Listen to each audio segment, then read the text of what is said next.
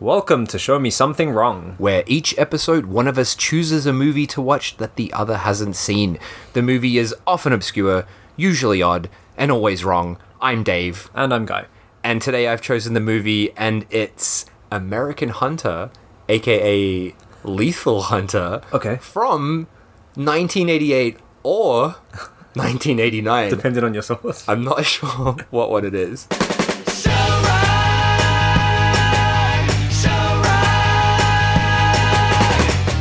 So American Hunter or Lethal Hunter? Yeah. Is that dependent on the country? Like, I don't know, man. I didn't do any research on this. No, I couldn't really find out like much info about where the title came from. The one we watched, it said American Hunter on it. that was it. We watched the Japanese VHS dub, and it had the American Hunter in Japanese. Yeah, And then the English title as saying after. American Hunter as well, With right? the fantastic flag logo. Yeah. So I'm curious as to know where it was called Lethal Hunter. I believe he also referred to himself as a lethal hunter. So he said that title of the movie within the movie. We should, before we get too far, and we should apologize for some fucked sound today. I have no idea how much of it's coming through, but my air conditioner's broken, so we got the door open, and I live in a very highly populated area, so you're probably going to hear some screams. There's one. All right, so today's film, it's from Indonesia. Yep. Though at times it's a little hard to tell it's from Indonesia because it's all in English, a lot of it dubbed. Most of the cast is American. Oh, most of all the main cast are white dudes. Yeah. And it's directed by a fucking great director with a single name. Right. I don't know if I'm saying it right, but it's Arizal. Okay. Arizal. Okay. Arizal. Arizal. And everything this motherfucker's directed is like what we just watched, basically. Oh, Christ. He's really prolific. I don't know that much about him. I know he passed away a few years ago. But yeah, he just made a whole lot of amazing action films. Maybe The Stabilizer is another one of his well-known films. Okay. Or Not to me, at least. Special Silences Right. is another... When I say well-known, like, not that well-known. Have you watched any films from Indonesia? I was going to say before? no. I think this is my first Indonesian film. I've never seen anything prior to this. But like what you just said, it's difficult to tell it's an Indonesian film. And if you hadn't have told me that, never having been to Indonesia, not really knowing that much about it, I would have never have known this was an Indonesian film. Sure. The Indonesian, like, I'm not that well versed in it, but maybe like 10, 15 years ago, I started getting into Indonesian films. There was do you know Mondo Macabro? Yes. The distributor in America. They started releasing a whole lot of really great stuff from Indonesia. And, at that time I remember films from the Philippines. Of course, everyone like knows that sort of stuff. And those kind of insane action films that came from there. But everything I've seen from Indonesia, to me, has just been even more special than that sort of stuff, but in a similar vein of like crazy action. But they just, not so much in this film that we just watched, but a lot of Indonesian films will do things that you just don't expect to see in films. You should see Mystics in Bali if you haven't seen that. Oh, have you seen that? I feel like that's something you would love. I think I've seen parts of it, but I've not actually sat down and watched the whole thing. That's fucking great. And we mentioned it last time. Is that the one with the head that flies Yeah, around? yeah, flying head. That's it. Yeah, and Lady Terminator, which we talked I need to about do that. briefly Yeah, that last sounds time. great, Oh my yeah. god, that film's amazing. But yeah, this one is more trying to kind of imitate, in a way, American action in the same way that maybe Filipino films tried to do in the 70s and 80s as well. But I would argue that it's better than any fucking American action film I've ever seen. I mean, well, it was in its favor that it was shot in Indonesia, and a country where martial arts has come from, right? So you had a lot of people who were very obviously trained in martial arts who could actually fight very well. I think that's something we can talk a lot about that as we go on. Like, that's the thing about this film is ridiculous, but the action and the martial arts is fucking amazing. Yeah. For that reason, but also I think because, like the Philippines, you can get away with doing shit that you just would not be allowed to do on an American movie set. Probably good that this doesn't happen probably so much anymore, but there's stunts in this that are absolutely fucking insane and dangerous looking. Well, thinking about it, even back like when this was made, so 32 years ago now, even back then, a budget for a general movie in Indonesia would have been a fraction of the size of Americans' budget. Yeah. So they would have done everything like under the table, like not employing the right people, not going by standard health and safety procedures. And it really shows. For sure. Yeah, I keep going back to the Philippines, but I remember seeing this... I've totally forgotten the name. I think it's called Machete Maidens something or other. It's a... Have you ever seen Not Quite Hollywood? Nope. So it's a documentary about Australian exploitation cinema. Okay. And the guy that made that, he did... Yeah, Mark Hartley, he made a documentary about Filipino cinema, and I think in that they talk about how it was just amazing to make films there because you'd be talking directly to the government and you'd be like, so for this scene we just need a bunch of tanks, some explosions, and the government's like, no problem, just chuck us a couple of bucks and we'll do it. And I feel like maybe kind of a similar kind of thing going on in Indonesia, maybe not quite to the same degree. But there'll be scenes in this where it's like, holy shit, what they did in this scene would cost millions in America, but they clearly didn't have millions for this film. Clearly. Yeah, I was quite surprised at some of the lengths they went to, and surprised at the resources that they apparently had. But by what means they acquired those resources is still unclear, but it was quite impressive for a clearly low-budget production. Pretty amazing stuff. By the way, I don't think we've ever talked about action films. So I fucking love action films, especially like 80s and early 90s. I'm quite sadly a big Seagal fan. I think he's an awful fucking guy and he's a horrible actor, but there's something about his movies that just entertain me so much. But what was his best film? Nico, was it? That's probably technically his best film, but my favorite is Out for Justice, where there's basically no plot. And apparently, this is quite a tangent, but apparently Seagal saw the first finished cut, and I can't remember the actor's name, but the guy playing the villain, he was really annoyed that he was stealing too much of the limelight, so he's like, you're gonna need to go back and cut the villain out of the film, so the film makes no fucking sense. What? But the film is basically just Seagal just going through beating the shit out of people to try and find someone who killed his partner, but there's like no plot whatsoever. It's fucking great. We cut out all of those pivotal points. Shockingly violent. Features Beastie Boys on the soundtrack. Intergalactic. Not Intergalactic's a bit before then. But yeah, that film's fucking great. And On Deadly Ground, the only film that he directed is amazing. Is it starring and directed by? Yes. It's fucking amazing. He's like an eco-terrorist in it. Right. And his name's Forrest Taft.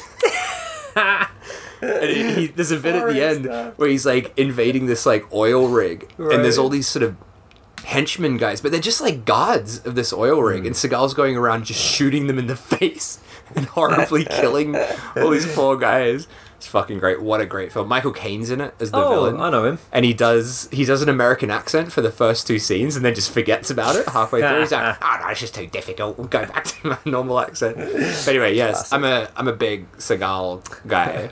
But yeah, what about you? Are there any action films that you're keen on, or you're not too into the genre? I probably haven't watched an action film in so long, but I do remember growing up and enjoying like the cheesiness of the Schwarzenegger films and the Stallone films. I remember I could probably name something better or something I like more if I had time to think about it, but just one that I revisited recently and just remembered how much I absolutely love it was Demolition Man. Fuck, that's a great film. Oh so man, good. I watched that again recently for the first time in probably about 15 years, and just so this is the greatest film ever made. It's so fucking good. It's fucking amazing. And isn't it like watching that, you just like, good fucking god, Wesley Snipes is so fucking great. he should have. I wish he'd done more roles like that, because he just is having the time of his fucking life. It's almost He's like loving it. It's like the best performance of the Joker that's not the Joker. Right. You know what I mean? Yeah, He's just yeah. so out of control. It's fantastic. I love those, like, you know, what's the word? It's like set in the near future, but kind of in a dystopian wasteland, So sci-fi film. Like, Yeah, that whole yeah. genre is just, it's like my I don't know, it's my something.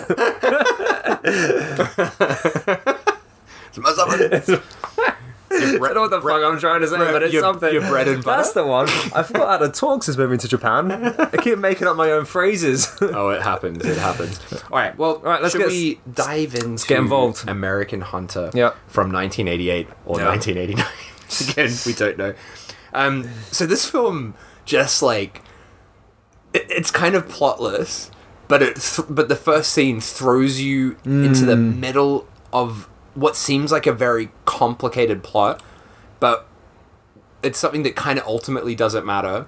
But basically, we see two random guys Yeah. sitting down, and they're just instantly in the middle of a conversation. Like, yeah, so we got this microfilm, and this microfilm could bring the end of the Western world as we know it. And yeah, shit, so this fucking microfilm's great, huh? And they're just like talking about this microfilm. And they gotta put it in the vault. Yeah, gotta put it in the vault. Put it in the vault. It's like protected at all costs. It's gonna bring Western civilization down to its knees. And this is like 30 seconds. You're like, Yeah. whoa, okay, all right. I feel like you shoved like the entire plot into this 30 seconds. With the information in this study, the wrong people could start a panic on Wall Street that would bring the Western world to its knees. So we have put everything on this one copy of microfilm and have destroyed the original report. But then instantly, a car comes through the wall, and we have a guy just shooting up the room. Yeah. And trying to get the microfilm, but it's already gone, right? It's gone. It's done. This is going to be, let's just lay this one out there. This is going to be a tough one to talk about, because it's just relentless action. It is. It's relentless car flips. And already, gun just shoots. looking at my notes, what I've written is incomprehensible. But yeah, it's just basically non-stop fucking action. But yeah, so there's microfilm that's really important. A guy has come to take it. Yeah. And I was under the assumption that this was the main guy. This was the American Hunter. It's like this dude, he's in a kind of like puffer jacket, black guy, and I'm going to say the only black guy in the film. And the white guy is talking about the microfilm, which they could be the bad guys, I'm not sure. I thought he was kind of like the hero of the film. He did have hero vibes. He did. as well. He kind of like, kicked some ass. He had the Uzi, he had a big afro, like, and a puffer jacket, and he was killing everyone. And I was like, yes, here's the American Hunter. Yeah, but he's not. We don't actually We see don't him. see him again. Does he? He doesn't. Does he die? I don't think he even dies. Does he? No, I don't. I can't remember. Fuck. But anyway, But he's gone.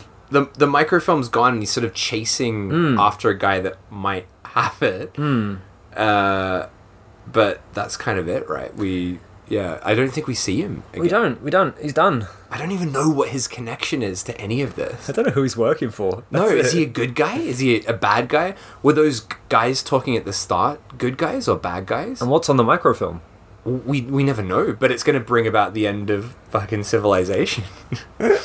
Anyway, So whilst he's there, he's looking for the microfilm. He's got the Uzi. There's one shot I really enjoy because there's just bullets flying, spraying everywhere. a lot of shots in the gut and the hip. And stuff. yeah.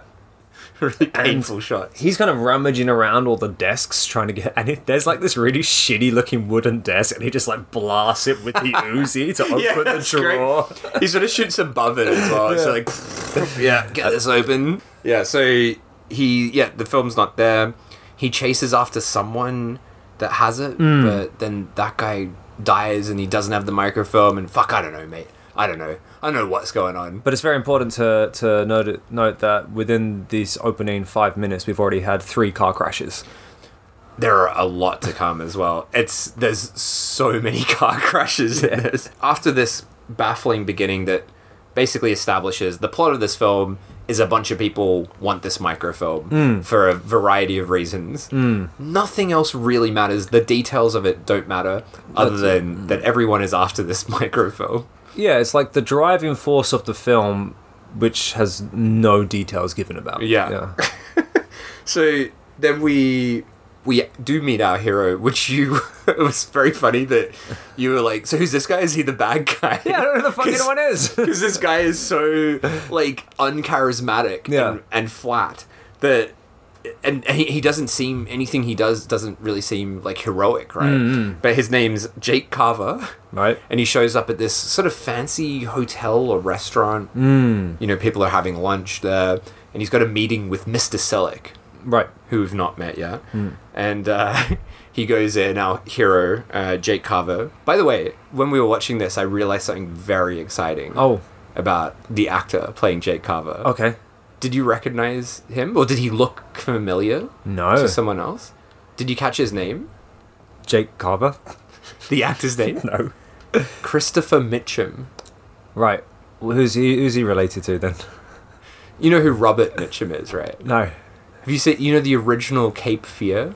Oh, okay. And Night of the Hunter? Yeah. It's like one of the most famous... I know Night of the Hunter. Hollywood actors of all time. That's his fucking son. Shit. Yeah. And as soon as I read that, I'm like, holy fuck, they look identical. Now that you mention it, they look exactly the same, except... Robert Mitchum is one of the greatest actors of all time, and Christopher Mitchum is fucking He's a bit of a terrible. fucking dud, isn't he? Yeah, he's a real disappointment. Shit, that's Isn't mad. that crazy? Yeah. Fucking hell. Night of the Hunter is a brilliant film. Oh, it's so fucking good. That's probably in my top 10, I would say. It's so fucking creepy. Brilliant. And unlike anything I've ever seen. So Some good. similarities to this in a way. How so? Night the Hunter, he's like searching for the money in the doll. Yeah. Right? This is a remake. It fucking is. American Hunter, Night of the Hunter. Oh, wait, we figured it out. We've cracked the code. We can end the episode now. Right, thanks for watching, guys. Watching? That's like, he's searching for the money, and that is like in the... Well, I'm not going to say, but... And then this, he's searching for the microchip. And it's in... Not the microchip, the microfilm. The micro... For fuck's sake. We're going to say microchip a lot. Look, it's the heat of this room. It's already doing me in. Yeah, it's pretty piping. Anyway, so... Yeah, Carver comes in to have this meeting with Selleck. But before they meet... the kind of Selleck's she's secretary, assistant secretary. She later on she says she manages his restaurants. Right. Janet, her name is very important character in this. Damn it, we hear her name a lot as well. Janet. So Mr. Selleck's like, Janet, I have a present for you. I thought very hard about this present. I really wanted to give you something that represents, what you mean to me. And he really... And all the way from Singapore Got it all the way from Singapore. He's really overselling this present. And then he gives it to her. It's just this really fucking boring, like, what would you call it? It's like a compact mirror. Yeah, little makeup kit, like a bit of blusher and a mirror. And it looks like, it's just really plain. It's so shit. But that's going to be important. But he's like, think of me when you use it. Yeah, he's really kind of like, don't, like, and he may as well be looking at the camera while he's delivering this as well. So after that, Janet's got the present. She leaves. Carver has his meeting with Selleck. And he's like, all right, for $1 million, I want that microfilm that you have. And Selleck instantly kind of upsells it to $2 million. He's like, give me $2 million. And Carver's like, all right.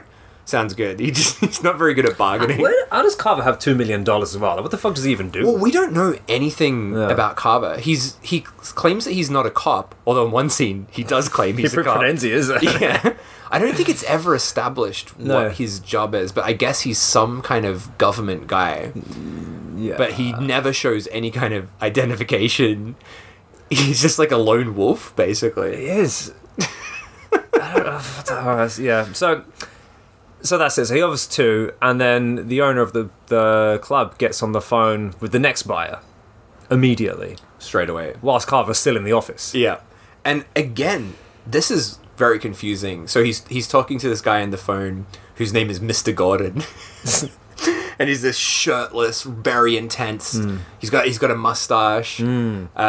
Incredibly beefy, big, muscly kind of guy. And initially, I thought it's been a while since I've seen this. So there's this other guy hanging out with him. This another very intense guy. Yeah. Kind of slightly older guy with a eagle just on his shoulder. on his shoulder. And I'm like, oh, that's the sidekick. It must be, when I first saw them together. But then it becomes clear later on that this guy's actually the boss. The eagle guy is the boss, yeah. And worth noting that every one of these guys is just like a middle-aged white dude. Yeah. They're all just like old white men living. It's like expats living somewhere. And it's like, let's get all these white guys and we're going to make a movie and they're going to be the villains. And well, actually, like, a bit of a tangent, but Lady Terminator, the main actress in that, was a random Australian lady that was there, like, as an exchange student or something, or just on a holiday. Just a random expat. So it could be a similar kind of thing. But yeah, so Selleck's on the phone with this shirtless tough boy, and shirtless tough boy Mr. Gordon. He's like, all right, I'll give you $5 million for this microfilm. So instantly the deal with Carver is off. Yeah, he's been outbid straight away. And I love it. Cuts back to Selleck. He's sort of laughing about it. Yeah. He hangs up the phone, and instead of like Carver, our hero, kind of negotiating a bit further. He just instantly resorts to violence. He's like, no deal, you're dead. Yeah, and then punches Selleck in the face, and Selleck does this amazing spin on his chair. He's on like a little spinny chair. But he spins, but he's like still like looking at Carver when he like turns back around. Still like, making eye contact. rotates, and he's just fuck. That's probably when I first watched this, that was the scene that has just really stuck with me. That one shot of him spinning in that chair. That was brilliant. We made a deal at 2. Now, I set up a busy day, so, no deal with me, and you're dead. And then he pulls out the gun, right? The guy on the chair pulls out the gun, goes to shoot Carver, and he just, like, does this flip up the wall. This is a film that's all about the flips. We got car flips. We got back flips. We got flips off roofs. Like, it's just non-stop flips. There's this tiny little office, there's like, flips going on. Legs flying around. Oh, it was brilliant. And that was the first scene where I was like, whoa, what the fuck, where did this flip come on? Like, because Carter's like this, like I said, this middle-aged, like, dude, he's in a suit, and he doesn't look very, like, athletic. Like I said, he looks like some just white guy they found off the street. He looks like Robert Mitchum. Imagine Robert Mitchum doing a backflip, because that's essentially what you're seeing in this film. And also, at this point, we don't know the deal with any of these guys. I still didn't know who anyone was. I don't know who was good or bad. Honestly, even by the end, you could probably argue that, Carver's not even really that good of a guy, because we don't really know the point of what he's doing.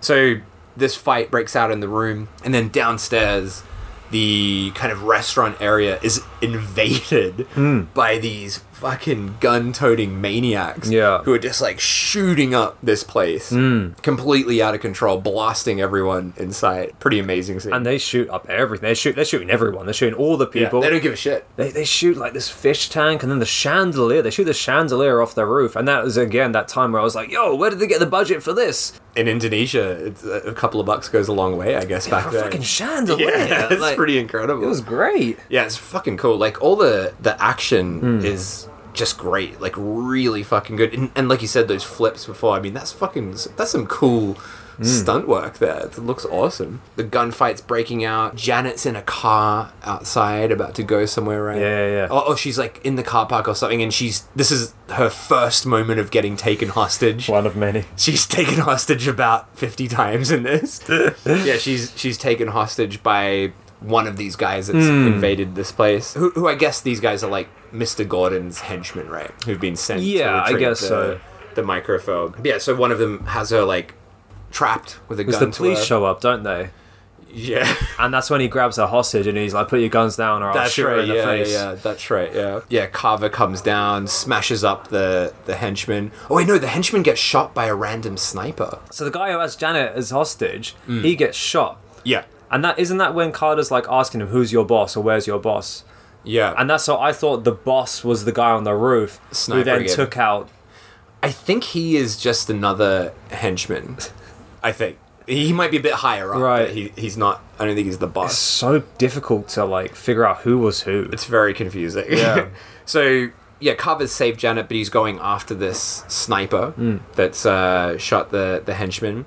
The sniper does an amazing slide down a rope. Oh, that zip wire. Fucking amazing. Man. Yeah.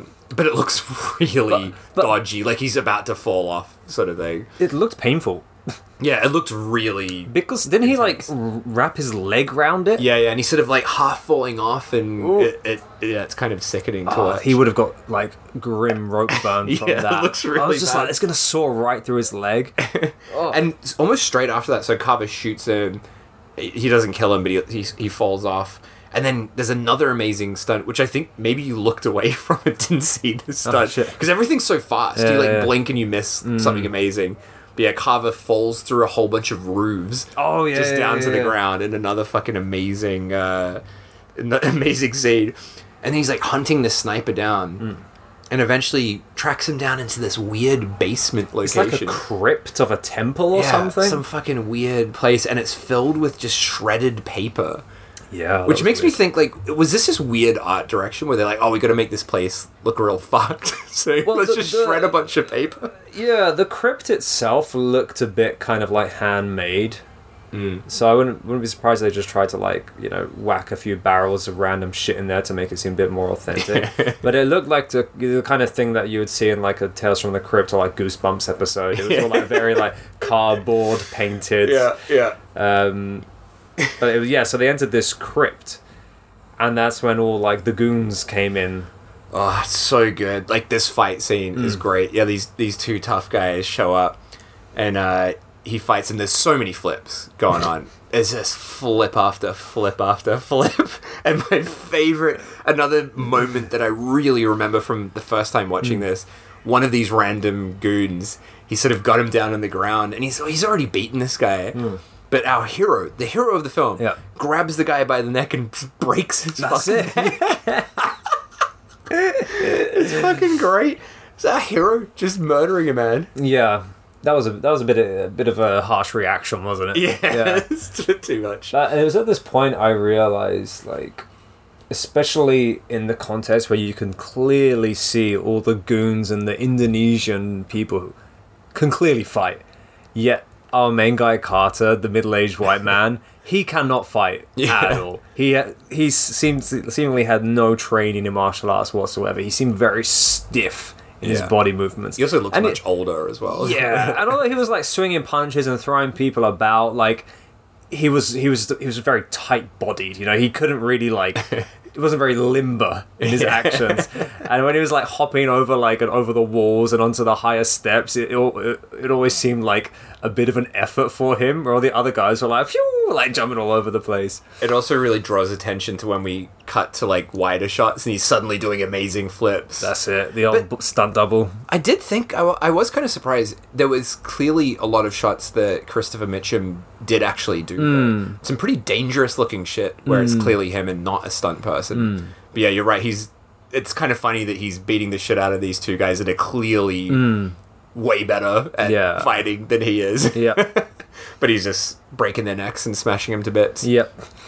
But then he, even though he's sort of beat these two guys, he then gets a net thrown over him. And he's caught the old net trick. I want to trick in the book. But yeah, so even though he's beaten these two guys, he's eventually just trapped in the net. In the net. And he's caught. But we cut away from him for a moment. We go back to Mr. Selleck. Right. And Mr. Gordon as well, our shirtless tough guy, who at this point I still thought was the main bad guy. Do you remember this bit? The car through the wall? Yeah. So I was still trying to figure out who was who. So we got Mr. Gordon. What's the fucking... Mr. Selleck is the guy that was trying to make the deal for the microfilm. Right. So he was the one in the office at the start when he got Yes, punched, he's the he one did who the gets spin. like pinned up against the wall, right? Yeah, yeah. So he's up against the wall, and we've got the beefy dude in the car. Is that right? Yeah. And he's kind of pinned him up against this back alley wall. Yeah. And what he's trying to get the microchip from him, not the microfilm. What's from a him? fucking microfilm? Yeah. I don't know. And he's kind of like pinning him up, and he's slowly like putting his foot on the gas, and he's got him right up against the wall, and he's screaming in agony. And then he kind of like lets off a little bit, Yeah, and you're like, okay, Yeah. maybe that's it. and the guy's still on the hood of the car. And then he just fucking floors it, and he's going straight towards this wall, and you're like, oh fuck, he's gonna crash him against this wall. But he goes through the fucking wall. Yeah. Oh, it was great. And it looked fucking real. Yeah, the as guy well. was still on the hood. Yeah, I think they put a guy on the hood of a car and drove through some kind of wall. Yeah. It looks fucking amazing. I wonder if I hope no one died filming that shot. It went a lot further beyond my expectations of what was going to happen in that. Yeah. I was going to think like, you know, they would have pulled off against the wall, there'd been some bloody stumps or something, but I did not expect him to go Just straight through the through. wall. Yeah. Minimal car damage as well. Yeah, the car's fine. So Selig's dead. So I guess he doesn't matter anymore. No. Guess he didn't have the microfilm? Maybe. Who knows? I don't fucking know. Got no idea what's going on with the microfilm, at this point at least. So we cut back to Carver. So Carver's been caught in the net. In the net. And then we get just a very fucking outrageous scene where he's... I think you hear him screaming first, or like grunts or something, some whipping sounds, and he's all tied up. He's got his shirt off, he's all sweaty. It's very homoerotic, this It scene, is isn't very it? homoerotic. Yeah. And Gordon, who also kind of looks like he stepped off the set of like a 80s gay porno as well, is just whipping him at first, Yeah. right? He's just whipping Carver. And Carver's almost seems like he's kind of enjoying it as well, which is probably what adds to the kind of the erotic nature of this scene. But I love it just gets taken that step too far as well. Gordon then sort of pushes him up against a pillar. And they tie him onto this pillar and then put like this metal fucking like choker around his neck. Yeah. Like sort of lock him into this pillar. And I'm like, all right, okay, guess some more torture. And they pull out, what do you call them? Like jumper cables. Yeah, jumper cables. Yeah, again, like, probably because of how homoerotic it was. I was expecting him to go for the nips. Same. I thought, oh, they're gonna jolt his nips in this, definitely 100%, because they do the whole like like make the sparks fly a bit. Like, his nips are getting burnt to bits. But no, he doesn't go for this. They jolt the metal device around his neck, right? It's so good. And as they do it, you get those little like electricity bolts, like the CGI, and his noise and his face. So fucking funny. Yeah, you get that sort of cartoon zap. Yeah. But yeah, his scream just like, it's really unheroic. It's great. But I think that my favorite thing about that part was like from the moment they attached the clips to the device, he started like screaming, and as soon as they took it off, he kind of went straight back to normal again. And then it was like an immediate stop. It was so sharp. I love as well, like Gordon's zapping him for a while and then just kind of gives up. And he says a fucking great line where he's like, all right, fine. Die a motherfucking nobody. Okay, die a motherfucking nobody. Die a motherfucking nobody. And then as Gordon's leaving, he's like, all right, yeah, just blow this place up. Get the dynamite out and blow it up. Blow it up. It's another like completely pointless explosion in the film. They got this entire... It's almost like a barn house or something in the middle of the countryside again. Yeah, basically in this, every time you see something in the countryside, a car, a house, probably it's going to get blown up. Or flipped over. Or flipped. They should have had a fucking house flip in this. I would love that. So then we meet the true hero of the film, I would say. Our boy Roy. Roy. Tell us about Roy. I don't think I can.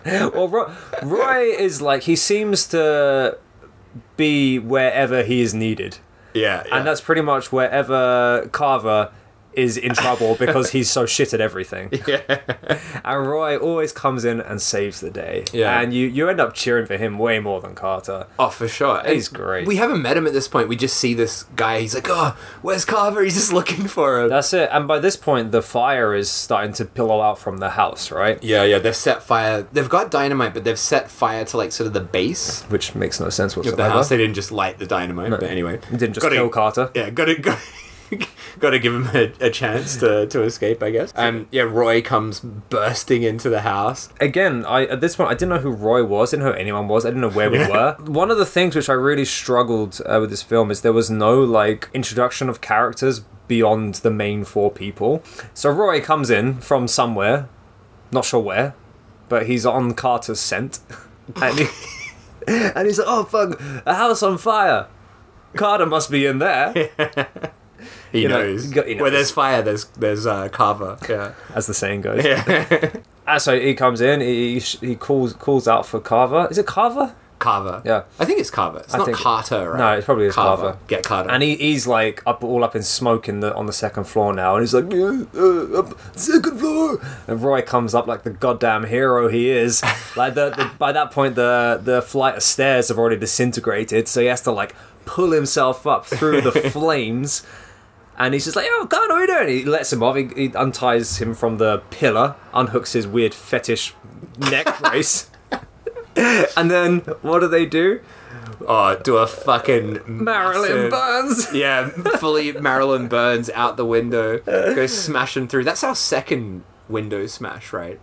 Because we had one in Infernal Rapist as well. Oh yeah, that was a Marilyn Burns. Yeah. That's it. Fucking great.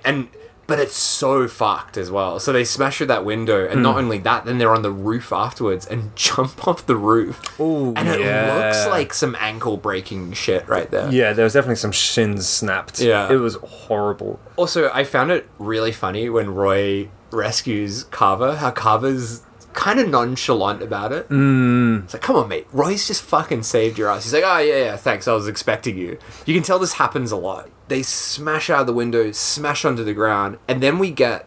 This was what was in my mind when I chose this film. So the house explodes, and it is fucking crazy how fucking dangerous this looks. The actors are so close. Yeah. And it is a big explosion. It's like they blow up an entire 2-story house. Yeah. It's massive. It's fucking huge, and it just looks like something that is so wrong and shouldn't be allowed in any kind of film. There probably would have been some singed hairs on the back of necks on that scene. They're like a few feet away, still running when it blows up. And I mean, I could be wrong, but it looked like it was actually Christopher Mitchum that close to the explosion. It didn't look like a stunt person to me. I could be wrong, but yeah, fucking hell, that explosion is absolutely insane. One of many. It's not the only house that explodes in this, let's just say that much. So then we go back to the guy with the eagle. Yeah, he's in the crypt now, right? Yeah. And this is when we finally, I mean, at least I finally realized, oh, okay, this guy is the boss. Yeah. I thought it was old, shirtless mustache boy, yeah. Mr. Gordon, but no, it's Adam. Adam, the eagle boy, although we don't see his eagle again. And now this guy is played by Bill Superfoot Wallace. Who, from what I can find out about him, he was a professional kickboxer. Right. Kickboxer. And American karateka. Do you know what that is? Karateka. Some kind of martial arts, I guess.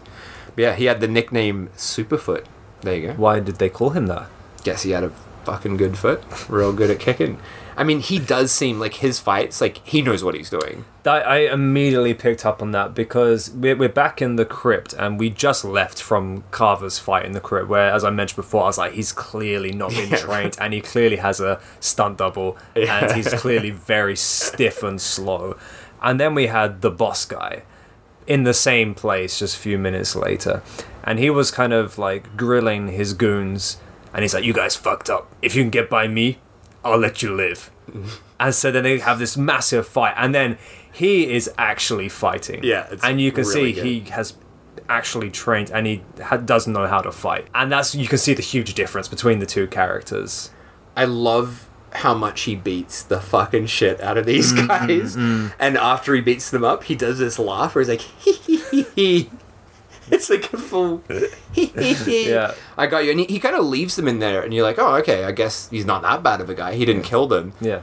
Then he sends a couple of dogs in to eat them. He just sort of, he's like, go get them, boys. And you just hear the guys like screaming as the dogs eat them. It's horrible. Like, as you said, nothing's really explained. Probably the character we get the most backstory for, quite weirdly, is Janet. We probably know the most about Janet. But we go straight over to some kind of temple dojo kind of place run by, what's his name again? I wrote it down. Master Drogo? Was that it? Drongo? Ronga. Wrong. Master Ronga. Yeah, this sort of martial arts. He's the guy with the cool hair, right? Yeah. Got some cool hair. He's got a dojo. Jake Carver's there recovering after his homoerotic torture session and explosion. So he's just there chilling out, and he's going on a date with Janet. Hey. Yeah. There you go. That's it. Can I say, by this point, I completely forgot about all traces of the microchip. Phil. That's him. We should have a ding every time you say microchip. I probably said it as well by this point. But yeah, like, it's kind of like, wait, what are they? What's the plot again? Like, these guys are... We've got bad guys. We now know that's the bad guy. Carver's the good guy. But what's the goal? And I still don't know why they were chasing Carver. Yeah. And why they were torturing him. I guess they think he has the microfilm. But it was like, there was a fair amount of time where there was no mention of the microfilm. Yeah. And nothing that ever really gave us more information about the microfilm. There's explanations that come later, but then there's other things that undo those explanations, so it doesn't actually make sense. Okay. Ultimately, it doesn't matter. Like, the plot is so, like, meaningless in this. It's great. So he's like, I'm going on a date. And then we cut to him in bed. Post Janet. Post shag, I guess. And he's just like rubbing her lips with his finger. Yeah, just circling. It's like his index finger stretched out, just rubbing her lips. It's so gross. I love Janet tells him that she's like, I think I already love you. I don't know you, but I think I fucking love you. And then he says what his job is. Do you remember what his job description is? Well, that's it. She's like, yeah, I don't even know you. Are you a cop? He's like, nah. Do you remember what he says? He goes, what does he say? I hunt bad guys. What are you? Let's just say I hunt bad guys. And kill them? You're a lethal hunter. Right now, I'm more interested in being a lover. A lethal lover. That's it. That's all we need to know. That's his job. Don't know who pays him, but yeah. We also get a disgusting fucking scene. The shower? Reminiscent of the dirty bathtub in Mad Fox's We're in a disgusting shower. It's like the design, it's like this gross green tiling. Oh, God. Janet, I don't know what the fuck she's doing, because... I think she's getting ready for a shower, so she turns it on maybe to warm it up or something, and then he just comes out of nowhere and just sprays her with the shower, fully clothed. They're both fully clothed, and he's just spraying her with the shower, giving her a hose down, and they just start making out under this shower head, fully clothed. And it goes into weird slow mo, with the piano music playing.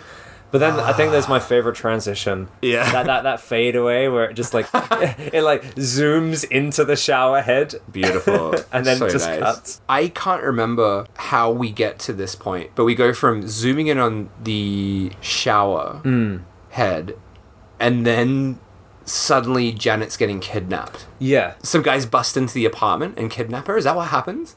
I can't remember how that... I think that's right. I think they're drying off or they're doing something post shower, and remember you see that guy kind of in the lower left hand corner, hiding behind the bar, and then they pop out, kidnap her, and then car chase ensues. Fucking outrageous car chase. We see a mound of dirt, and you just know... It's like the establishing shot. There's just a mound of dirt on the side of the road. On the road, there's a mound of dirt. You know a car's going to flip over that. The car chase is pretty complex. There's a lot of kind of, crashes, things exploding. Carver at one point gets out, gets into a tanker, takes control. Yeah, they shoot his... No, hang on, no, before that. So yeah, they're driving. One car flips over the pile of dirt. Then that was a random car, right? That was a passerby that flipped over. Yeah, but then another a couple of tankers pull out, and that's another establishing shot, and you're they're gonna get fucked up. Oh no, it is Carver that flips, right? So then he has to get out of the car. No, he doesn't flip over the mound of dirt. He somehow goes over the tanker. He drives. Somehow gains momentum enough to drive over the tanker, flying through the air. and the goons shoot his car, which then blow up. Right. And Janet's in the car being kidnapped. She's like, "Oh my god, Carver, you bastards!" Ah. He then jumps into the tanker. Yeah. And he's like, "Get the fuck out! Police!" Police. It's like, you're not police, mate. Come on. And then he's driving this oil tanker off this, like, dirt road. The tanker gets blasted at one point, so the whole back of it's being blasted That off. blows up too. You know, so he's doing this to save Janet, apparently. But his solution to that is to drive head on with the villain's car, with Janet in it, violently smash into it, kills the driver, I think, straight away. Yeah. Then jumps out, just shoots another guy in the fucking face. Janet's freaking out. Janet is going to have some really bad, like, PTSD She's been after through this. a lot, yeah. So, this is her second kidnapping at this point, isn't it? Yeah, second kidnapping, I think. Yeah.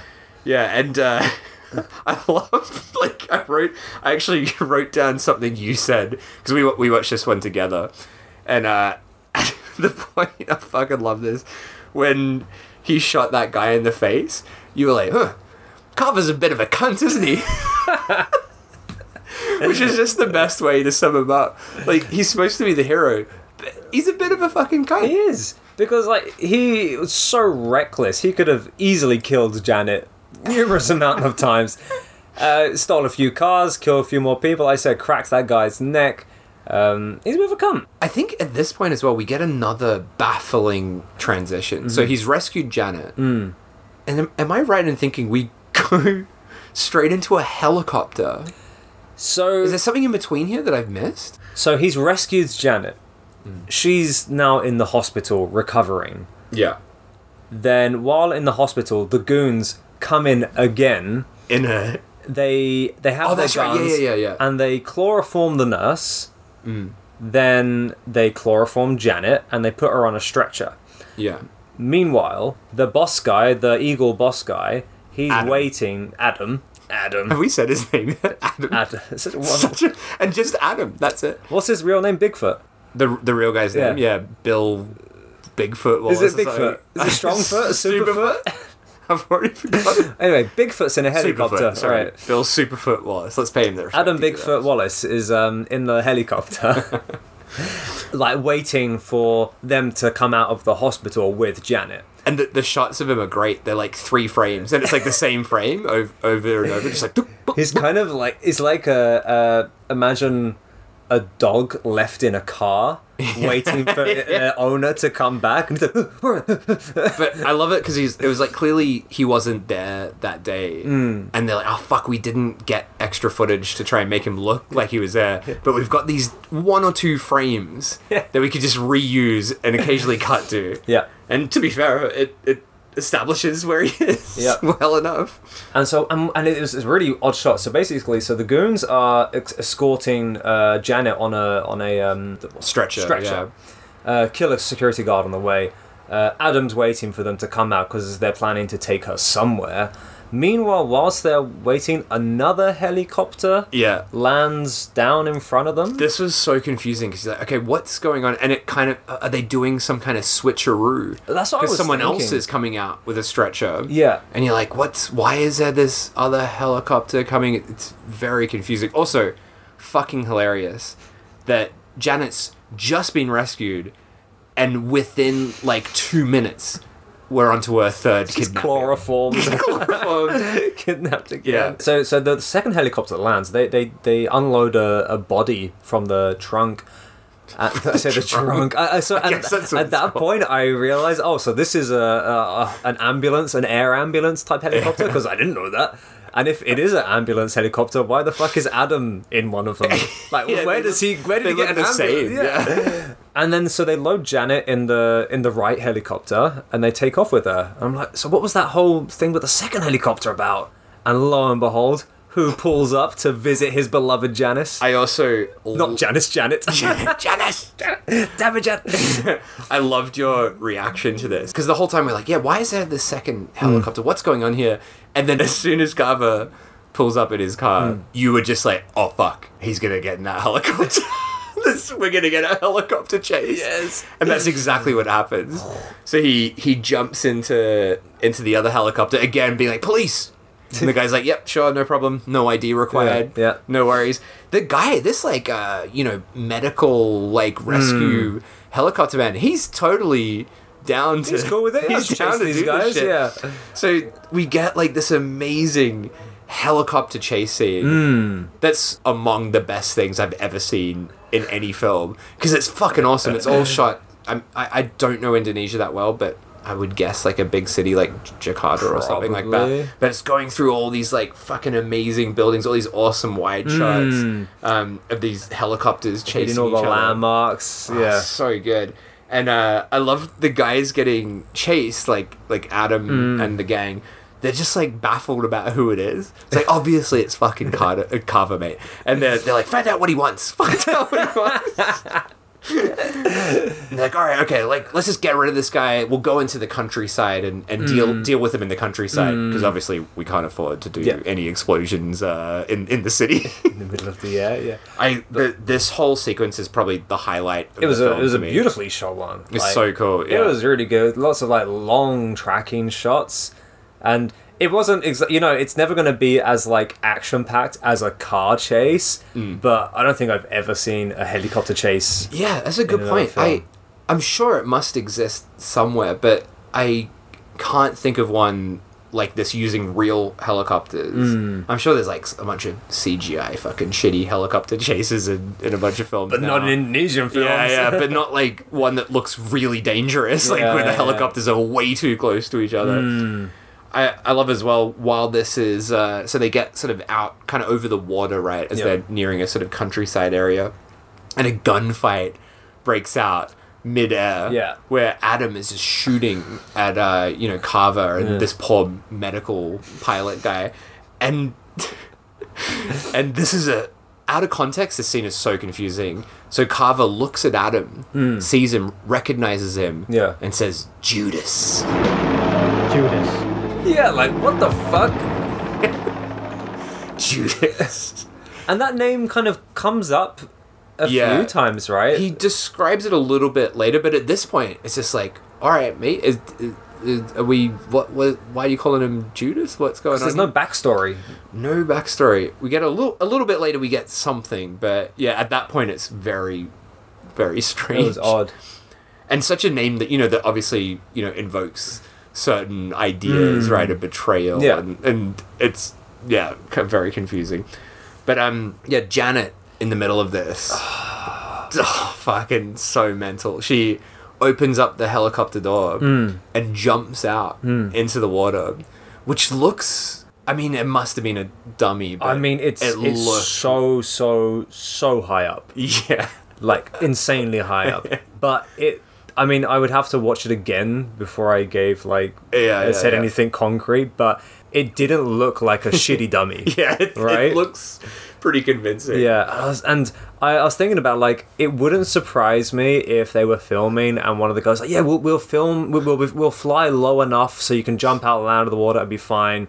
And told them that, but actually they were probably higher than they should have been, and she just jumped out and fucking fell forever until she hit the water. Jesus Christ! Holy fuck! Yeah, it's that was quite a shocking scene, actually. That shot, I did not expect that to happen. Yeah, it's pretty nuts. And as she's swimming around in the ocean, trying to swim over to the beach, and Adam or Judas or whoever he's going to be at this point, Bigfoot. Superfoot.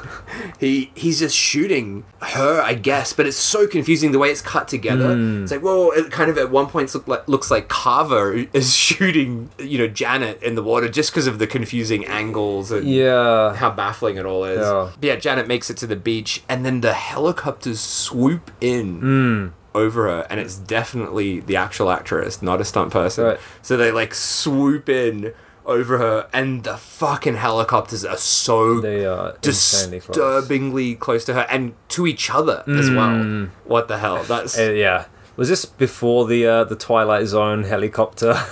It would have been. That's 2000s, isn't it? No, that's is that not early 2000s? No, that's like 90s. Oh, fuck. At the latest. Yeah. Are we gonna go on a tangent about that? Everyone knows about that, right? Wow. Everyone knows about. So what happened in the Twilight Zone? There's the movie. Was Twilight Zone the movie? they were filming a helicopter scene. Oh, dude, And there no, was- this was way before this movie. That was 83. Twilight Zone was 83? Yeah. Fucking hell, I was way off. I said 2000. Why did I get say 2000 thinking about it? Wait, so Twilight Zone was 83? Yeah. Oh, so this was way after then. Yeah, but So, different country. different countries, different laws, yeah. Yeah. Oh well. But anyway, long story short, you can look it up. Twilight Zone. Helicopter John crash. Landis pushed some people too far. Helicopter got too low. A fake explosion, like movie explosion, hit the tail, I guess, and it went out of control. Decapitated 2 kids and cut Jennifer Jason Leigh's dad in half and killed him. And yeah, basically, probably Steven Spielberg and John Landis should be in prison for that, but they're not. But that from that accident, that's where a lot of the new like safety in movie sets, like laws for came into sure. place. Before that, there were no such laws, which is also quite shocking. Yeah.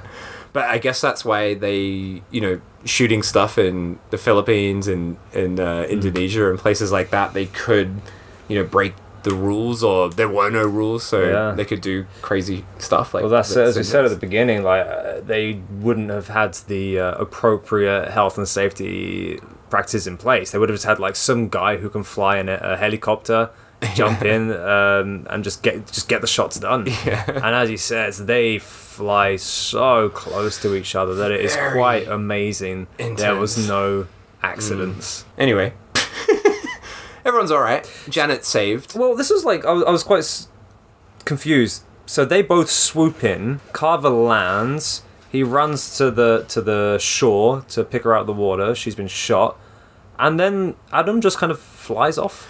Yeah, he kind of He gives up. Gives up. He's like, fuck. Well, Carver got her. I mean, he could have just like got out and fucking shot him right there and then. Yeah, I don't know why. Don't know why he did that. Yeah, bizarre. I was like, why? Anyway, So that was Janet's third kidnapping over. She's been rescued. Her third rescue now. yeah. Then we. Can I also mention Yeah. Janet hardly ever talks as well. Yeah, She yeah. has so few lines. She's just this girl that gets kidnapped and rescued all the time. Yeah, her name is very memorable because so many people say it just constantly. Janet, where's Janet?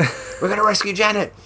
We have a fucking great scene after this as well. We've got what's his name, Carver, and his best mate, Roy. our man. Fucking Roy. We man. love Roy. love He's Roy. the hero of the film, and they're just chilling out. He's the relaxing. real American hero in this. Yeah, they're just relaxing. There's a band playing. It's in like the some weird background. garden party. Yeah, What the they're fuck's just going on? chilling out, having a beer. I think Roy has a Coke.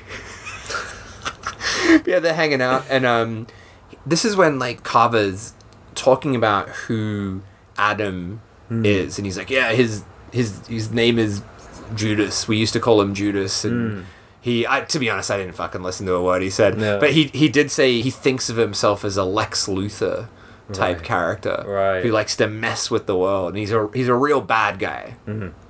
Real bad guy. Don't And know he much more. Also said that he's allergic to the police. Yeah, I like that. Like, do you remember what Roy says to Carver? Oh, one of the fuck. funniest bits in the film. Yeah, so weird. So they talk about this guy, and then Roy's just like, "Oh, by the way, last year's murder charges were dropped." and Carver's just like, "Yeah, nice." And Jake, last year's murder charges were dropped. And we're like, "Hang on, wait, what?" But before we could find out any more, some guys just come in and start shooting up the place. But it's like, wait, what were these charges? Just like subtly dropped in the hero of the film had murder charges against him. He's a fucking criminal. He's not a cop. He's a criminal. He sucks. He can't even fucking fight. What's he doing in an action film? Oh man, yeah. So these guys come in, biker guys. They interrupt this nice, relaxing time, shooting it up. Yeah, they have a big kind of fight, pretty great fight. It's a scene. great fight, yeah. I love the end of this fight as well. Like they've defeated these bad guys, and Roy is just fucking loving it, and he's just firing his gun off into the air as he's running away. He's like, yeah. How fucking great is that? That's a good one, yeah. There's some great shots in this fight. They're kind of like use that there's a big like fruit table in the middle, which they utilized a lot. Like the guys swinging knives around kept like cutting bananas and shit in half. At one point, a guy gets his head smashed, and Yeah. it looks at first like, oh fuck, he's had his brain smashed out, but it's just like a piece of fruit, It's like coconut and smashed. shit. Yeah, Fucking great. It's actually like they do all the goons and then they're like, yeah, no guns, right? We did it. And then one guy pops out and Roy just shoots him. Yeah. And as he said, Firing up his gun. and they're like, yeah, we did. They kind of like high five as if he's not just like murdered someone. And he runs off like, yeah, bah, bah, bah, bah. Fuck.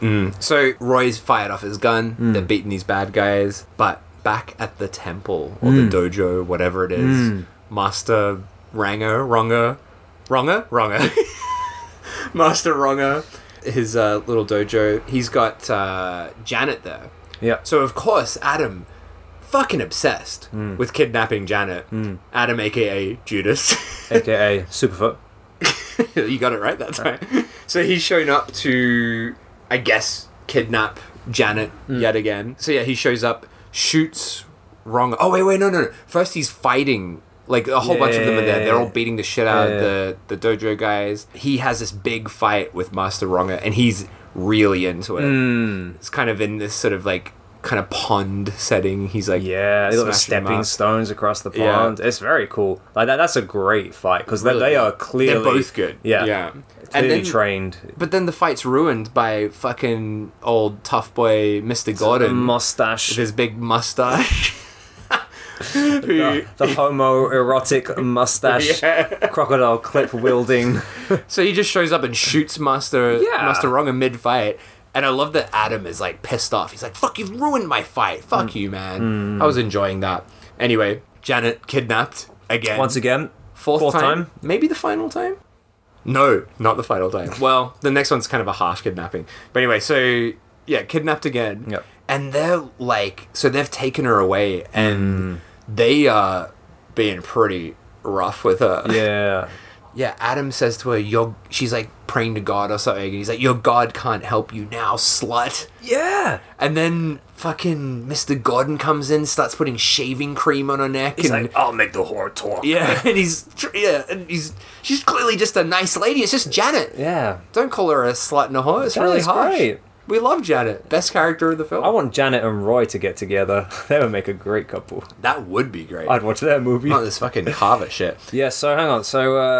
So first, Mustache Man is kind of roughing her up a bit, and Adam steps in and he says like, "You should thank me," right? Oh, yeah. And Janet's like, "Thank you," and he goes, "I don't need your thanks." You should thank me. Thank you. I don't need your thanks. Yeah, that was so fucking good. And then, amazing. yeah, Yeah, Mr. Gordon, mustache Gordon, boy. he's like, "Get the shaving cream." Yeah. What the fuck? Why isn't he shaving cream for? And he starts like rubbing shaving cream on her neck, So weird. and then begins to shave her. Yeah, it's bizarre. Like, what a weird form of torture. Yeah. And a few times he's like, like he's gonna cut her, but Yeah. it's not that threatening. It's weird. It's just very strange. Like, it's very odd. I mean, I can understand because he was previously shaving, and if he had the razor at hand, you kind of understand where the threat would come from. I'll just be hold the knife up to her throat. But the fact that he gets one of his like lower guys to rub shaving cream on her neck, it's like, very- and then actually proceeds to shave her neck, very weird. Maybe she just needed a shave on that neck. she didn't look too hairy to me. Well, anyway, very short, weird interrogation scene. Yep. Then Carver gets a call from someone saying to go to a restaurant. Yep. I guess to do some sort of trade-off for Janet. There's a bunch of toughies in there, a bunch of henchmen. They go into the bathroom to fight him. There's a guy that comes out of the stall that's absolutely hilarious, like ridiculous extra. He really looks like some expat, but they've just got like, hey mate, can you just walk out of this bathroom? Yeah. Really chewing the scenery. We get an amazing fight in that bathroom. It's fucking awesome. They It's so do the vicious. whole like checking under the stall doors to try and find him, and he's like, hiked himself up, and as they get to his stall, he fucking bursts through, kicks the door off its hinges and into the bad guys. It's great. And then the fight commences, and it is a brilliant one. Yeah, really brutal, like heads getting smashed on overhead lights and smashed into mirrors. Just a vicious fight. We also get a shootout. They sort of go outside the hotel. Yeah. Right at that point. He's chasing someone, one of the henchmen. The guy's getting in a car trying to get away, and he jumps on top of the car, and we get another absolutely insane stunt of this car getting driven around with him on top, and then we get what is, other than maybe the helicopter stuff, the most dangerous looking thing in the entire film. Yeah. Did you want to talk about this bit? Well, it's kind of like, as mentioned, there's very little in terms of like establishing shots in this film, so I was really confused as to what anything was, where we were, or who anyone was. But the few establishing shots that we did have, like the ones we mentioned before, like the mound of dirt, you see it, you're like, I know what's gonna happen there, and then the trucks pull out, something's gonna happen with these gas tankers. And then we have an establishing shot of a like grocery store, right? It's like grocery store, like small little market or something. Yeah. And there is a toddler, a little girl, like 2 years old, like walking by the window. And I was like, oh, fuck, something's going to happen to the girl, isn't it? And like I said, we've got Carver on the roof of this car who's being like flung left, right, and center. The guy's trying to get him off the roof. He's driving recklessly. And they're going towards the market.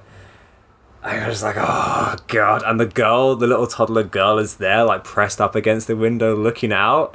Yeah, they go, get the fuck out of the way. And they flip the car into the market, it's really right? confusing. So, like, Carver flies off the car, right? So he's not on it at this point anymore. Yeah. He, like, comes off, and then the car just drives. Yeah. Straight through. Like plows the entirety of the market. Yeah, and it's fucked. Like there are people in that so close to that car getting flung through that supermarket. And it goes at like full on speed. Yeah. And it literally plows the entire market. It crushes everything in its path. And like I said, there are people right there. And obviously they wouldn't have had the girl standing at the window, but kids nearby. Oh man, it was stressful watching it. Luckily, the kid's okay though. But yeah, I thought they would have obviously not shown like the dead body, but I thought they would have just had that. Oh yeah, she's gone. She's gone. She's done. She's dead. But then we get a nice little shot. The mum digs her out the rubble. Yeah, and the kid's clearly very upset. The kid is crying. Yeah, she doesn't know what the fuck is going on. Yeah. She doesn't know who Carver is. Oh man, we don't know who he is. Yeah, what a scene. Fucking absolutely nuts stunt. Then we get my all-time favorite thing in the entire film that I think elevates this to kind of masterpiece level. We saw Adam, aka Judas, Superfoot. We saw him earlier in the film with an eagle. Haven't seen that eagle since that scene. No. Which makes me think they're like, oh fuck, we got an eagle for like a couple of hours. Can we just put it on Adam or Superfoot's shoulder? Yeah, no worries. So then we cut to Adam. It's with an ape. He's got a chimp. He's just like hugging this chimp and he's fucking loving it. Yeah. He fucking loves this chimp. He loves the chimp. And he's just like hugging this chimp, having a great old time. And he's watching Mustache Tough Boy, Mr. Gordon, just making out really disgustingly with this woman while he's holding this chimp. And then Mr. Gordon like looks over to him kind of with this look of disdain. Yeah. He's like, look at this fucking chump. Like, he prefers a monkey to a woman. And that really sets off something. Yeah. I love it because Adam's so calm. He's like, well, the monkey's got a name. It's like Rocky, right? He's like, oh, Rocky, okay, you just wait here. Just wait here, baby. I'll be back in a moment. He puts the monkey down. He's like, yeah, just wait a second. Yeah, and he comes over to Mr. Gordon just furious. Yeah. And he's like, what does he say? He's like, you fucked your brains out. You fucked so much it's melted your brain or something like that. He pulls out a gun, doesn't he? Yeah, he's got a gun out. And he starts claiming that Gordon is the one that has the microfilm, and he's orchestrated this big plot to go after Carver, pretending he's got the microfilm. Which, again, this is an explanation where it's like, oh, okay, that makes everything kind of make some more sense of things that happened earlier, but then it's all undone in the final act. But anyway, so yeah, he's accusing Mr. Gordon of this big conspiracy, and he just starts beating the fucking shit, absolute shit, out of Mr. Gordon. It's great. It's like relentless, like high kicks to the head, smashing him to smithereens. And that's when, like you said, like he was like kickboxing champion, and you can see it. Oh yeah, he just fucking pummels him. I love, and it's all footwork as well, isn't it? It's very foot based.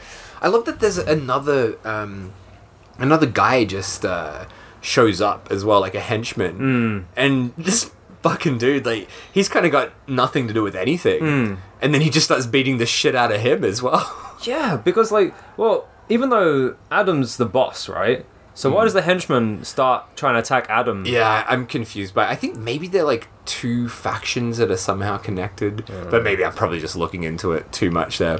But yeah, beats the shit out of this henchman, like who like leaves a trail of blood against the wall as he's being smashed to pieces.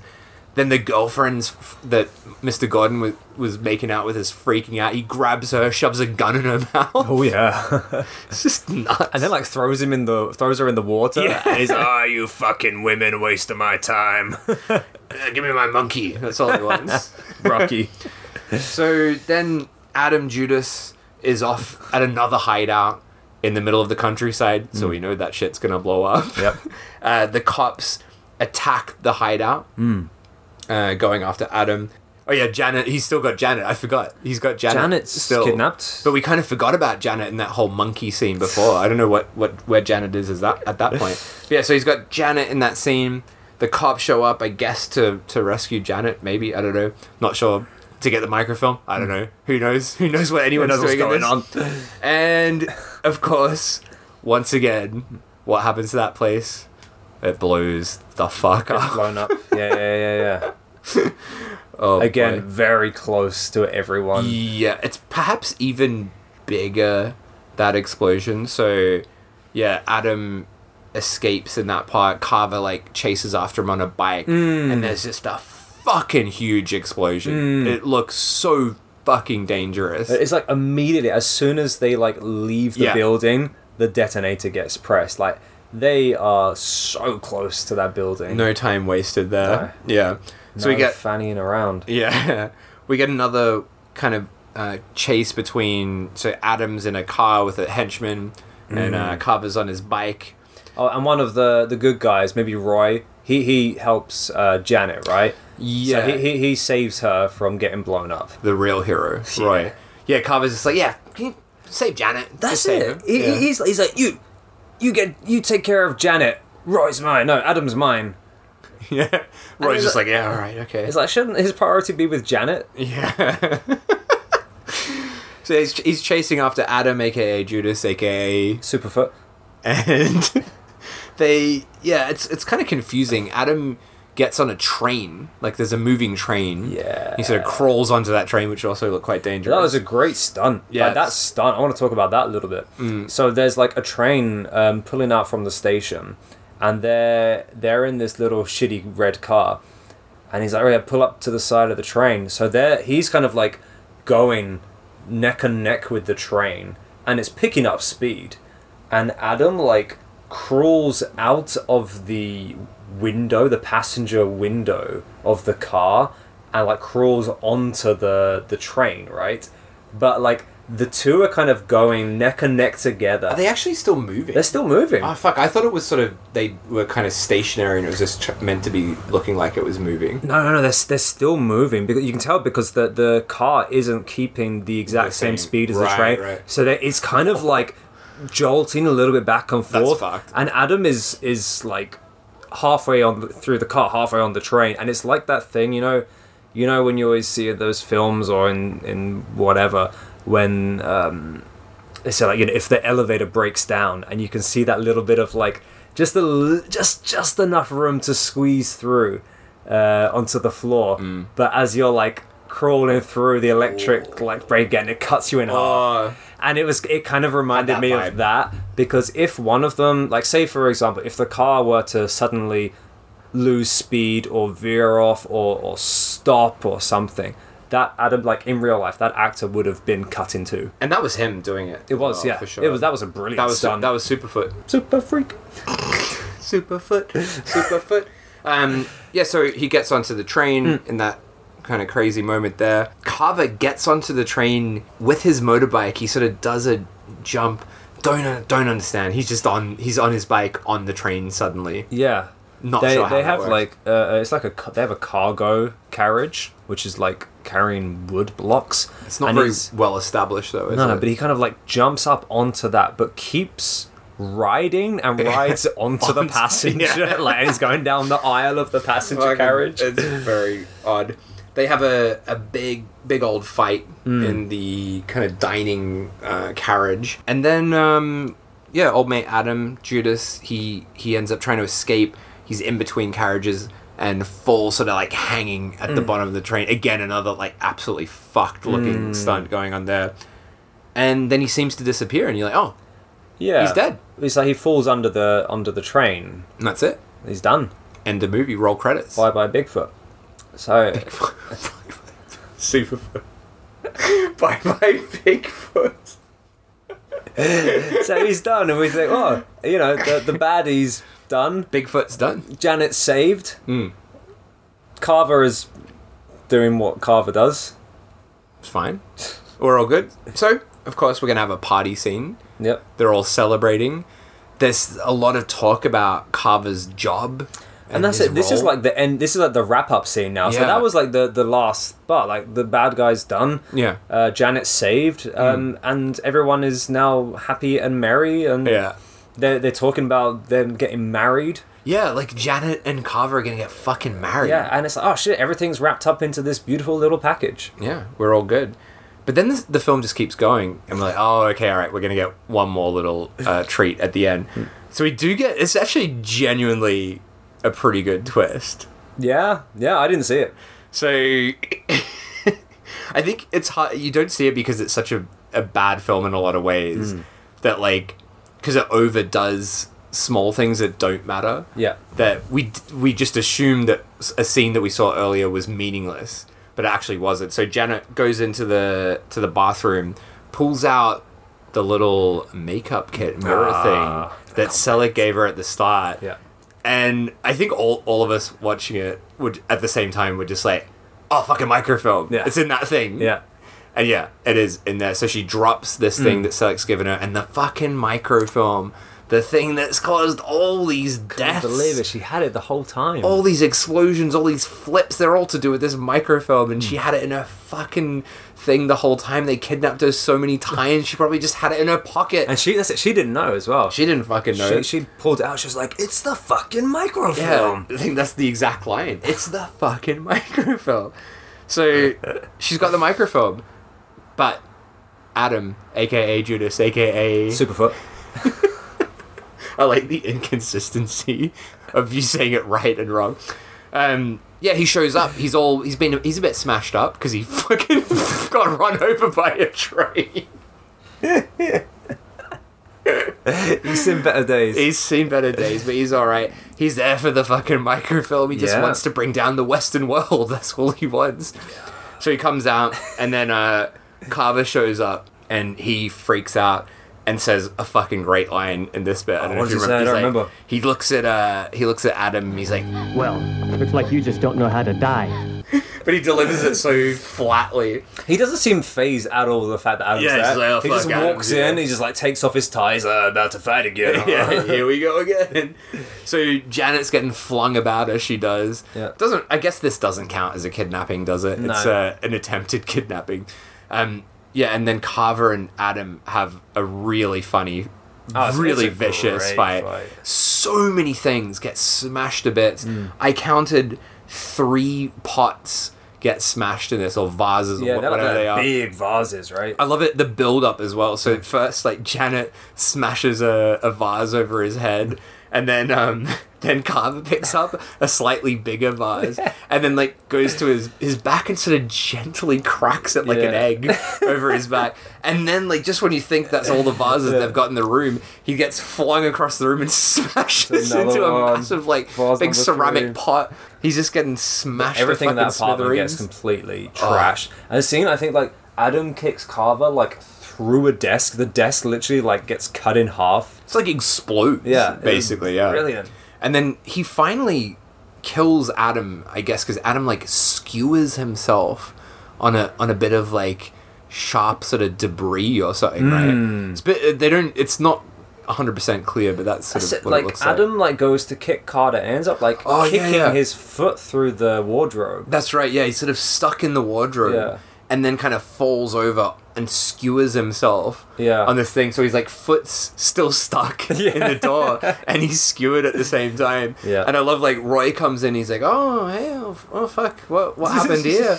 And they're like, "Yeah, we found the microfilm," and it's just like, guys, there's a fucking... You just killed a man. There's a dead man right in front of you. And they're just like, yeah, we got the microfilm. It's all good. Doesn't Carter go like, I found Adam's dead body? I forgot about that. I found his dead body. But he says it in a way that it's almost doesn't even feel like a joke. It's just a matter-of-fact kind of delivery. Where are you? Jake? Jesus, Jake! Are you all right? Yeah. I found Adam's body. Then he hugs Janet, his future wife, I guess. And they got the microfilm. Roll credits. There you go. What a film. What a film. So the reason I chose this was mainly because it is completely fucking insane. It's maybe a little bit different to what we've done. It's not like offensive or anything in any way, but there are scenes that are gobsmacking in the sense that you just couldn't see them in anything else. And the other thing I love about this, the reason I found this film... Do you know the artist Benjamin Mara? No. So he made a great comic that you gotta read. You will love it, called Terra Assaulta. I know that name. You would, if you saw his work, you would definitely know him. He's really fantastic. Okay. He also did... I've got one of his comics here, actually. You can borrow it if you want, called American Blood. It's just like... Well, he just does like really kind of violent, but they're kind of very 80s and 90s inspired sort of stuff. And my memory of this film, the reason I found out about this was, I'm sure that I read an interview with Benjamin Mara where they asked him about his influences for Terra Assaulta, which is a kind of Carver-esque character going around just killing terrorists. Right. And it basically is this film in terms of the tone and the like stupidity of it. And I'm sure I read an interview where he referenced this as an influence. Okay. But I Googled it before and could find no connection between Mara and this film. But that's my memory of how I found this. But that's also the other thing I love about this film is how shit Carver is. Like, he's just this, like, non-heroic, almost robotically going through scenes, murdering people. And he's just like... Just sort of like, this is an American hero. Just going through, murdering people. We don't really know what the microfilm is, what it really means. The fact that they dub him a hero. Yeah. The fact that he's got murder charges against him. It's great. And that's sort of the two reasons I chose it for Carver and his kind of like weird, like amoral kind of hero character. And the absolutely fucked stunts. And also, I think it's just like, I would watch this over any fucking modern action film.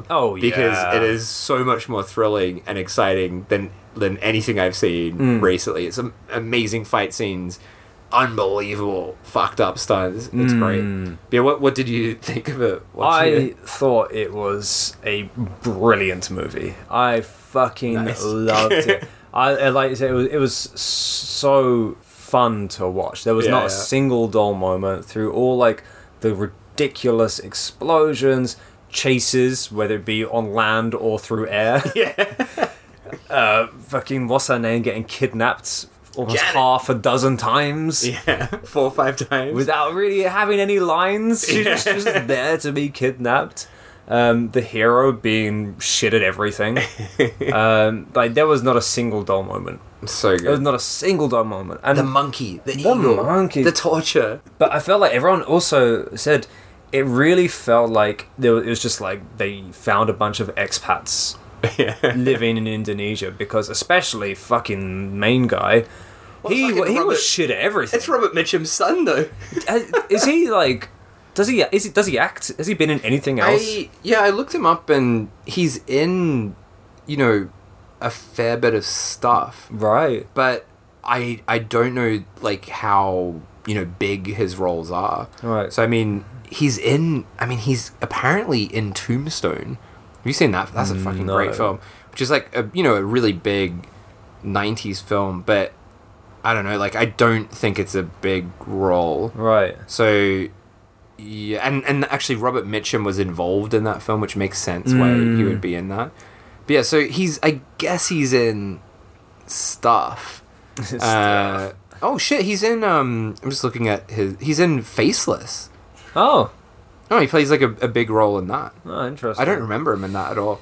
But yeah, he's in a lot of stuff, but actually when I say a lot of stuff, he's in 61 films. That is a lot of that's stuff. quite a lot, yeah. That's quite a lot. But like, I didn't feel like he brought anything to this. Like, I think his role could have been played by anyone. But I also think the fact that he brought nothing to it adds something to it as well. Because he's so fucking wooden. Yeah, he is. But everyone else, like, I thought did their character really well. Like, everyone else had a strong Roy. presence. We love Roy. Roy was great. Adam was great. The beefy mustache guy. Even Janice, even though she didn't do anything besides get kidnapped, she did her role really well. And everyone had a really strong presence. That's a good point on Adam. Like, Bill Superfoot Wallace. Like, that's a fucking banging performance. He is the star of this film, for sure. He's such a good villain. And some of the faces that he pulls. Oh, yeah. Absolutely amazing. Oh, Roy is played... His real name is Roy. There you go. Roy Martin. He's in The Raid 2. The guy that plays Roy. He's in quite a bit of stuff too. That's kind of surprising. 58 films. Good on you, Roy. Fuck, I want to look more into the career of Roy Martin. We need more Roy. There you go. Yeah, show me something, Roy. That's the spin-off. Sounds good. We just watch all of his films. Great film. Yeah. Highly recommended if you want just like a great, stupid time. Very, very entertaining.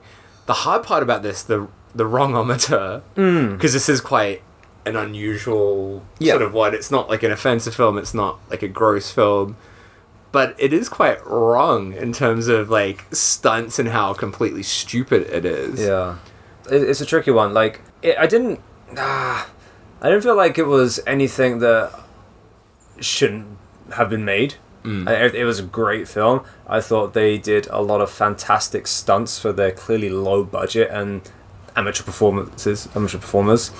And I think it kind of just comes across as a really, really good low budget action film. What's your number? I don't know. I don't think I can't go too high on it. I think if I were to rate this on how much I enjoyed it, how good of a film it was, I would go pretty high on it. Yeah. But on the wrongometer, I don't want to go too low because it's such a good film as well, though. But no, but it's not to do with the quality of the film. No, I'll give it a 5. Okay. Yeah. I'm gonna go for a 6. Yeah. Purely because of there are moments with the stunts that are so fucked. And like, we watched it, you, me, and my partner, we watched it together. We screamed a few times, all of us, at some of the stunts. Yeah. People nearly died making this, and that's quite fucked. Yeah. Yeah. So I got to give it that, and also for Christopher Mitchum's non-performance. Yeah. Adds a layer of like fucking discomfort to this film that I really like. Yeah. And it's very wrong as well. And also, there's a monkey in one scene and an eagle in one scene that seems very wrong and weird. Yeah. So yeah, I'm gonna go for a 6. But yeah, I agree with you. It's not like holy shit, can you fucking believe this? Like, it's just more of a great film with some like shocking moments there. Yeah. There's some great scenes. I would happily recommend this to anyone listening. For sure. It's fucking awesome. Yeah. This should be way more widely seen. Definitely. So good stuff. What have you got for us next time? Next, time, let's watch... Oh no. God. Is it quite a big change in tone? Yes, it is. But it's one of those films I saw so long ago and have been curious to check it out again. So I'm using this as an opportunity to do that, as well as subject you to it. And that is The Worm Eaters. Ah, yeah. Well, I'm very keen to see this too, actually. It's actually, I think, on the grand scheme of things, pretty well known compared to some of the other films that we've done. But yeah, The Worm Eaters. Sounds good. Follow Show Me Something Wrong on Twitter at SMSW Podcast, please. Okay. Die a motherfucking nobody.